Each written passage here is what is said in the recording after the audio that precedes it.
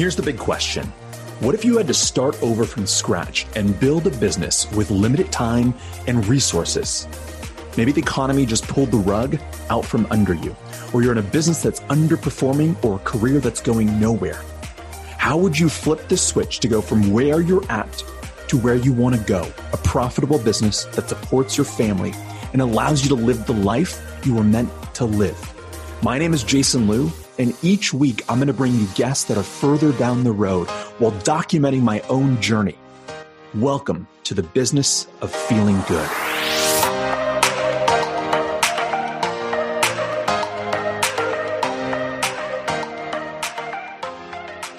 What is going on? Jason Liu here today for another episode of the Business of Feeling Good. And I really want to talk today about showing up on social media because we are currently in week 2, almost on week 3 here of the Hidden Genius course. And a lot of the audience building is just about to happen for this current class. And one of the things they're currently running into is, how do I show up professionally? How do I show up to attract an audience? How do I show up to sell a course on social media right now? And I think there are a lot of different ways to approach social media.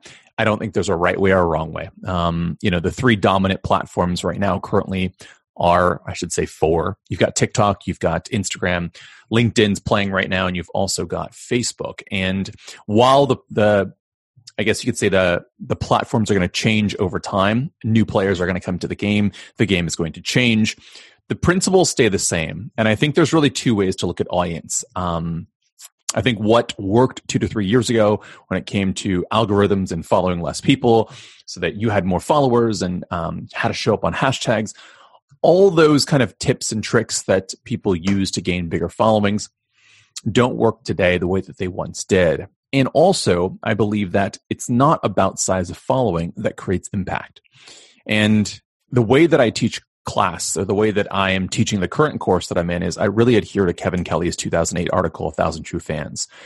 And his article really is about how can you create 1,000 true raving fans who all spend $100 a year on your business, because that's a $100,000 a year business. Or another way to look at it is 1,000 true fans who spend $1,000 is $1 million a year business. And so it's less about the numbers and it's more about how deep of the connection you have to your current audience. And we were on the subject. I currently have 2 individuals that are on the mindfulness side, so meditation, breath work. I have 2 individuals that are on the health and fitness side that brought up the question of, how often should I post? What should I post? What should I create? And while the main thing is the main thing right now, which is health and fitness or mindfulness, what I was telling them all was that what you think doesn't sell is what actually sells. I know that doesn't make sense. What actually you think sells doesn't sell, and what you think sells doesn't actually sell. Nonsense, right? What I'm getting at here is that people buy from well-rounded individuals. We don't buy anymore from the one-dimensional person. I don't care how great your abs are or how strong your arms are. If all you post is, shirtless selfies, it gets tiring after a while. We see you as one-dimensional. It's like, I know what I'm going to get, but how many of that am I going to have? It's like when you meet a person, right? And they only talk about themselves, they only talk about their work. It gets boring really quick. And so what we need at times is variety. And what that really revolves around is your life. And I think so often we feel like we've got to show up as the expert. We've got to show up as the teacher. We have to show up as the person that is the authority. But the truth is, some of the most successful accounts, at least in my opinion, successful accounts of people that are gaining traction, creating sales, building following right now are documenters.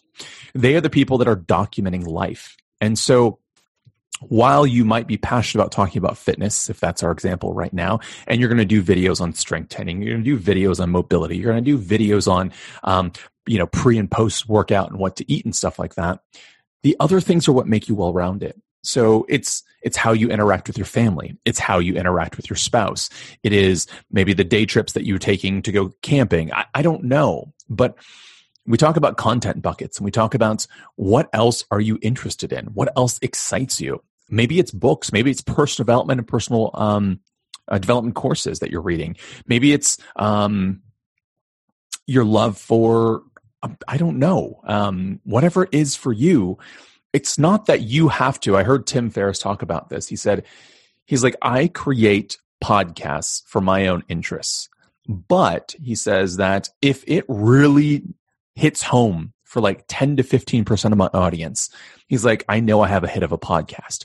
And he's like, what I do is I create podcasts that I rotate through, or guests that I rotate through, that I know are going to kind of touch the 3 or 4 different types of individuals that are really attracted to my brand. And so while one might be about cooking because he's really passionate about it, and another one might be meditation, another might be on biohacking, he knows that it's not going to be everyone's cup of tea, but there's enough variety in there that 1 or 2 a month are going to hit the right demographic.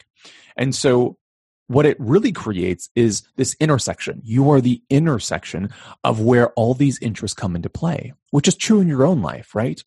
Before COVID, right, I had my life as a dad showing up to school, taking my daughter to school, showing up to soccer practice, and people knew me from just being a dad. And people would come into my world that way. They would, see what I was doing on Instagram, and they'd be like, "Oh, interesting. I didn't know there was this business side to Jason," right? And so people would be they would cross-pollinate. They would see other parts of my life. People that would come in from the business side, they would know me from network marketing. They would know me from speaking. They didn't realize, right, the family life. They're like, oh, this is a more well-rounded individual. I also, right, my wife and I travel a lot. We travel literally on our stomachs. That's how we used to travel. That's why we went to Italy so often, was because we had amazing ingredients, and my wife can cook amazingly well with farm-to-table ingredients. And so part of our life too is, traveling and gardening and all the things that may not be your cup of tea, but it excites me. It's what, worm composting is awesome. So there are all these different aspects, but it makes for an interesting individual. And people begin to see that you are not just this one person. And I think what really, really happens here is people make the decision whether they know you, they trust you, and they like you. Because that is the key element before someone buys. Someone typically doesn't buy from you if they don't trust you, especially if you're selling something that is branded to you, whether you're doing a course or a high-ticket item, something like that. They have to get to know who you are. And while there are going to be people that come into your world that buy immediately from you, the real money is in the follow-up. The real money is in the drip campaigns. The real money is in all the amount of times that you are adding value to someone's life. And when they know you consistently show up this way, you've built that goodwill so that when that pain happens, when that challenge happens, when the economy flips, right, they know where to look for that solution for. So if you are not currently right now creating multiple content buckets for your social media platforms, I would encourage you guys to do that. I would get really clear, not for the sake of I got to get someone in. No, it's not that. But you're opening up relationships. You're deepening the relationship with the people that you're connecting with. I want to know about you. So what makes up your world? Who are you? What do you value, right? What's most important to you? And if I don't know that about you, typically I'm not going to do business with you. So I hope that helps. Hope you guys got something out of that today. And if you don't have content buckets set up, I would encourage you guys to do so. If you need help narrowing down your field, or if you're looking for more when it comes to your business, you can always DM me the word niche, or you can look for the link in the show notes below. I've got a free training exactly on how to take all your interests, the things that you're interested in, and where you should really focus in on starting a business. Hope you're well. Take care. See you in the next one. Cheers.